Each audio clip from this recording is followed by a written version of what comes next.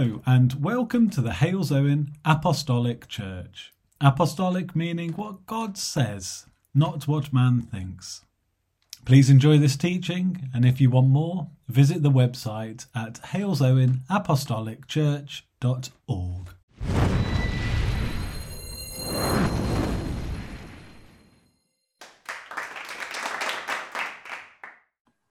Okay, sermon time. And so as I said, that it's a very simple title this morning: the born again life, and it is really so important that we have a look at this born again life occasionally, just to see what the sort of things that the Lord has asked us to do compared to how we see it sometimes, because each one of us have a very different life. In the fact to where we are, what we do, what our jobs are, our families, where we live, it is very different, and all the circumstances and the situations that we get to are so different. So guess what? Another week has gone by in this world. Our life has gone by another week, and things are changing throughout the world. And especially we see the changes in our own country. Our own country has some hope at the moment. We're doing very well compared to other countries in this pandemic. We are beginning to see a way out of the prison of this COVID-19. And yet, all the people are not happy still. We all have our opinions of what's going on and of what others should do. And guess what? We cannot all be correct. Every person has their own needs, their own plans, their own desires. And I'm sorry to tell everyone in the world, not everyone will get everything they want. But our country is amazing, We have a system that does try to help those in need. And yet again, I'm sorry to tell everyone, not everyone will have what they want. Life does not work that way. We're so blessed to be born again. When mankind hears this gospel with an open heart and an open mind, and sees that it can help them in their life and give them some purpose and some hope. Not only that, if the born again Christians will live that life that Jesus came and died for, it should be that wonderful place of love, forgiveness, learning, change, hope, joy, faith, peace, all those beautiful things that, that will make this soul of ours be happy. And all of those things should begin to take over the born again Christian's life. Yet again, I'm sorry to tell you, it does not take away all the problems of this world. Oh, yes, it would if the whole world changed and became those born-again Christians that God would love them to be. But I'm saying that sorry a lot of times this morning. I'm sorry to tell you, that not everyone will accept this gospel. They won't accept this one God. They won't accept the name of Jesus and everything it stands for. And yet for me, this born-again life has been amazing. It's always great to look back to see where we were all, for me, over 27 years ago, and look, even as a Christian, not the worldly part, of all the incredible difficulties that we've had to go through, and listen carefully. The failures, the disappointments, the heartache, the anger, the resentment, the jealousy, and sometimes the sheer confusion that we all can end up in. But there's something that I found. And then I picked my Bible up and began to read. And then I began to see all those people in the Bible that we do read of. They all went through the same problems, tribulations, pain and hurt and disappointment, every one of them. And some even went through a lot more suffering than we can ever imagine. And still, they kept the faith, for they knew if they carried on, they would be with the Lord one day. Isn't that amazing? You know that God knows what he's doing. He's made the world and everything in it and everything around it as far as we know and as far as we can see. He made all the things we can't see also. So we don't even know what else there is, but he made it all. He made us, knows every hair in your head, every word you speak, every action that you take, and every thought you have. What a most incredible God. You know, it just does not, and what's the saying? It blows your mind of how incredible this God is. And you know, what's beautiful for us born-again Christians, no matter what you've said and what you've done, when you're born again, he wants to help you. But listen carefully. Listen carefully to this. He cannot help if we do not listen to his advice and take it and put it into action in our life. And it's every part of our life, not just the bits and pieces. It's not to take God's promise and say, I want this one and I want that one, but I don't like this one and I don't like that. It's not what we should be doing. And he has asked us and told us, advised us, and everything like that to what we should do to receive his promises. It's pretty simple in one respect. And we must pray and pray and pray, because he tells us to do that. And because he tells us to pray ceaselessly, pray for everything.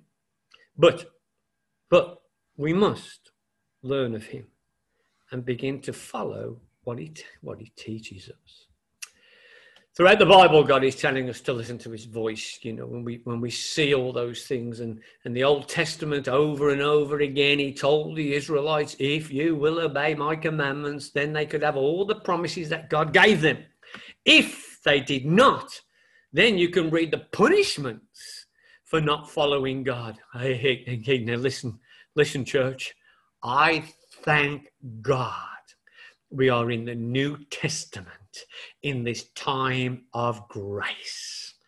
You know, we get away with so much in the New Testament that the Old Testament, dear me, the ground opened up and swallowed people. Fire and brimstone hit towns, and people were given pestilences right there and then, and people died straight away for disobeying God. But we born again Christians in the New Testament have the most incredible helper we could ever wish for. We know that God is a spirit. Isn't that amazing? And he's everywhere.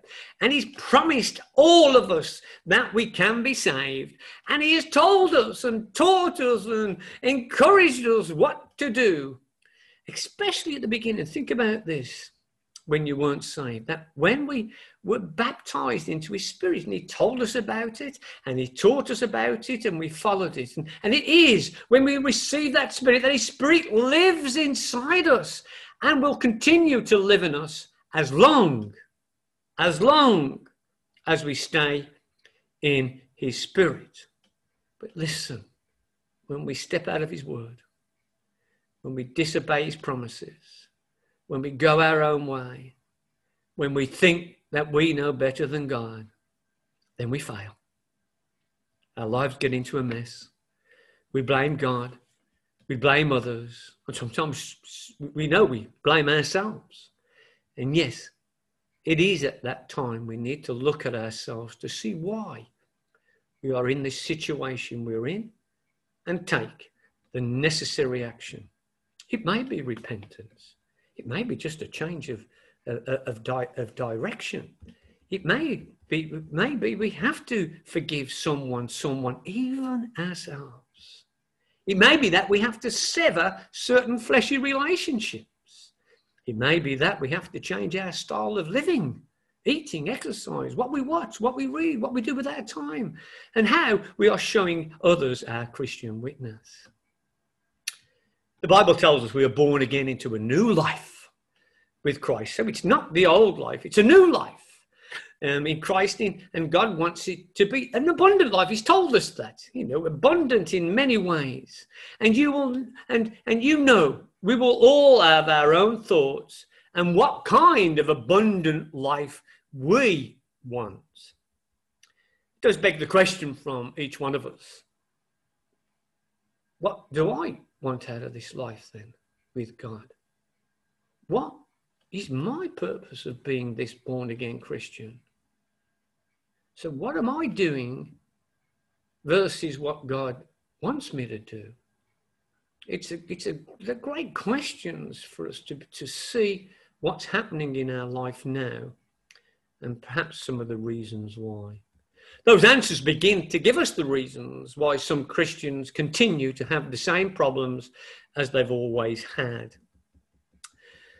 The world saying is this: if you always keep doing the same as you've always done, then the results are always the same as they've always been. You know, it's pretty logical. And yet what does this merciful and loving God tell us? And we know this as well. Jeremiah 29, verses 11 to 13. For I know the thoughts which I think to you, saith the Lord. Thoughts of peace and not of evil, to give you an expected end.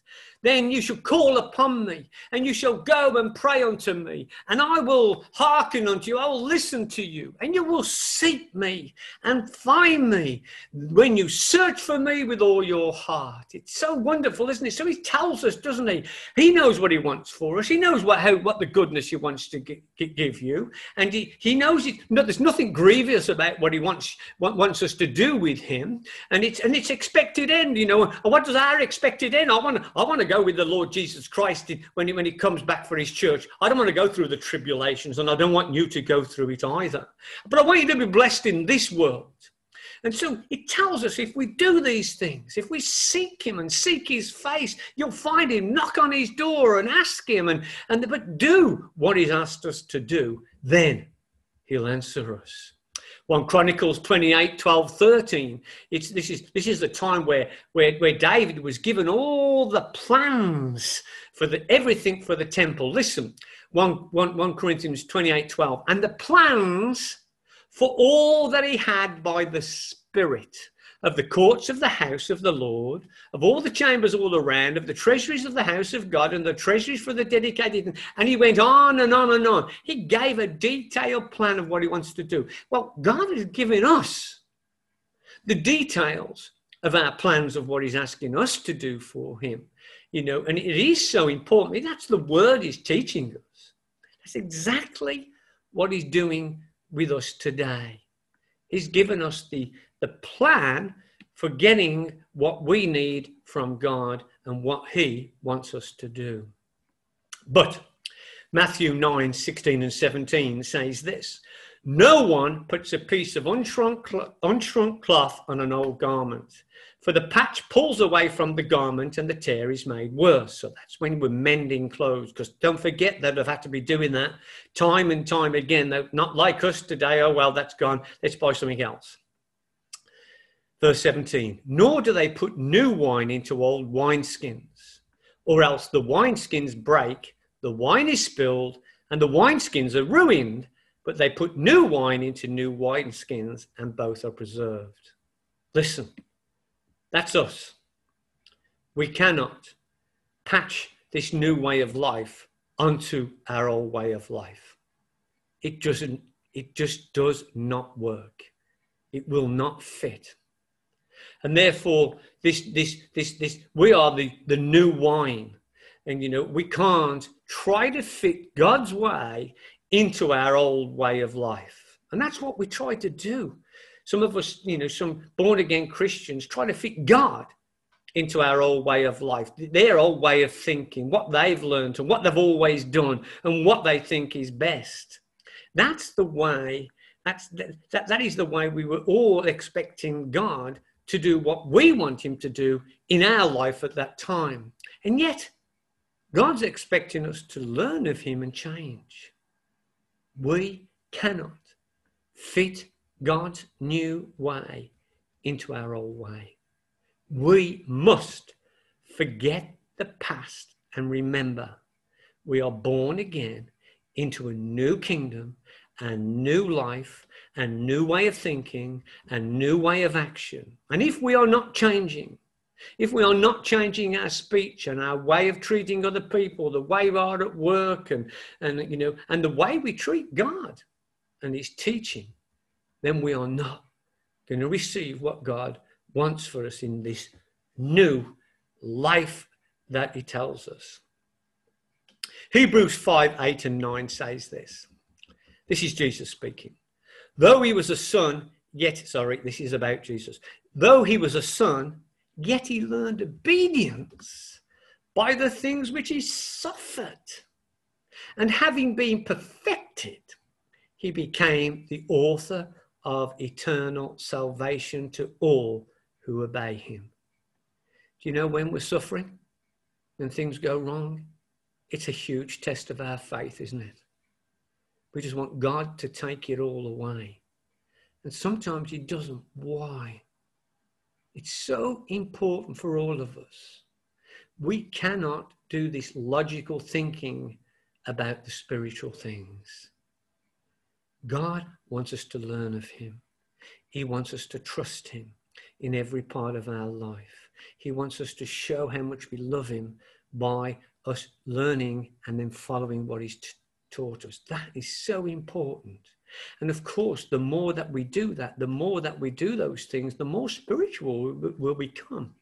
And remember this, it's only the spiritual people that can understand God's spiritual way. It's why God continues to teach and lead and guide and love and give us mercy and forgiveness. All of those beautiful things so we can learn of him. Okay, let's carry on in Hebrews. So I'm going up to verse chapter 12, verses 6 and 8. And man has titled this section here, Spiritual Immaturity. I'll say that, as you know, because there was no titles in the original scripts at all. It just ran. There was no numbers either. It just ran through. Verse 6. For though by this time you ought to be teachers. So he's talking about us in the church. So some of us ought to be teachers. You need someone to teach you again the first principles of the oracles of God. And that you have come to need milk and not solid food. You know, when we've been in the church for some time, you know, we shouldn't have to keep going back over the things that we should have changed all the time. We should grow. And that means some of these things have to be left behind so we can push forward into the high calling of God. Why? Because verse 13, for everyone who partakes only of milk is unskilled in the word of righteousness, for he is a babe. But solid food belongs to those who are of full age. That is, those who by reason of use have their senses exercised to discern both good and evil. Let me just quickly explain this. If we never progress from just having milk as a baby, we would never grow. But as the baby begins to be able to take more solid food, it grows up. And the more he eats, and then of course we know he starts to learn the things of God, and he grows. And he grows into a youngster and all the problems with that. Then he grows up to be, nearly an adult. Then he becomes an adult, then becomes a parent. That's what God does with us as Christians, just babes. And then he teaches us. It teaches us to be, until we are those wise people that, are now ready to do, be the disciples of God and to follow God in a much closer way and therefore become more spiritual people. Verse 6, therefore, the peril of not progressing. Therefore, leaving the discussion of the elementary principles of Christ, let us go on to perfection. So there we are. We've got to move away from the milk. We've got to get in to the stronger things that change us. Not laying again the foundation of repentance from dead works. Do you see what he says? It's not just repentance, is it? It's from dead works and faith towards God. You see, we would not have dead works if we had the faith toward God. We would be lively stones as the God wants us to be. Of the doctrine of baptisms, of laying on of hands, this is the stuff that we should be doing. Of resurrection of the dead, that's what we believe. And of eternal judgment, that's what it is. No matter what anyone tells you, there's going to be a day that an eternal judgment will come. And we're either there or we're not. And this we will do if God permits. But listen for those who fall away. For it is impossible for those who were once enlightened and have tasted the heavenly gift, and have become partakers of the Holy Spirit, and have tasted the good word of God, and the powers of the age to come, if they fall away, to renew them again to repentance, since they crucify again for themselves the Son of God and put him to an open shame. No way. If people turn away from God and they say, you know, all these people that tell me they're okay and they've got their own faith, man, they're in trouble. They are in trouble. Amen. For the earth, verse 7, for the earth which drinks in the rain that often comes upon it and bears herbs, bears fruit, useful for those for whom it is cultivated, receive the blessings from God. You know, we've got to bear this fruit as the rain of the Holy Ghost touches us and flows through us. And, you know, he wants it to have rivers of living water coming out of us. And when we cultivate what God has given us, we receive blessings from God. But of course, if it only bears thorns and briars, this is just the natural land part. It is rejected and near to being cursed, whose end is to be burned. So we understand this Christian born again life is producing fruit, and you know, and that's part of our fruit of the Spirit, but it's not the whole. It's producing and helping God to grow this kingdom, because that's what we do. We help him. We're his workers in the laboring to make this church in this world. We all must begin to get the understanding that God is trying to give us. He specifically wrote the New Testament for us today. He says, learn of me, follow me, and love me when you keep my commandments. This is the journey. And all of us must work to ensure we plan to do the things God has asked us to do, and therefore changing our lives, our thinking, our actions, our speech, our viewing. In other words, the way we live. If not, we stay in our old wineskins. In other words, we carry on trying to do what we think is right for us and those around us. Wrong. It's no good me trying to sugarcoat this. I see you suffer. I see your anger. I see your disappointment, your hurt. And then I also see that you've not put into action what the Master's voice has taught all of us. The one who died to save you. The one who sacrificed his life for you. Took all the scourging. The vileness of the people. They slandered him and tried several times to kill him, yet he died on the cross for you. Yes, you to be free from this worldly ways and follow Christ, to be his children, and to receive all the blessings and promises he wants for us. And listen, what did we do when we first believed? When we heard what we had to do, yes, we believed and we followed what we were taught from the Bible, what we had to do to be born again. And we received what he promised. It's the perfect example for all of us of his promise happening in our life. Nothing has changed. It's the same for all of God's promises in the Bible. And now we're being taught how to live this born again life. And it's quite simple, really. It is. It's quite simple. We have heard the command of God, or you can call it an instruction, you can call it good advice, but we must take heed of what the Lord is saying and put it into our way of life. And I say again, if we don't listen, we'll reap the consequences, and we will continue to do and receive what's always done and receive until we accept what God is trying to give us. Hey, it's not just the physical healing. We will always have sickness. We'll all have body malfunctions, and especially as we get older. It's going to be accidents, and some natural accidents. And of course, we also know now, man makes a lot of these problems that we have. It's just our life.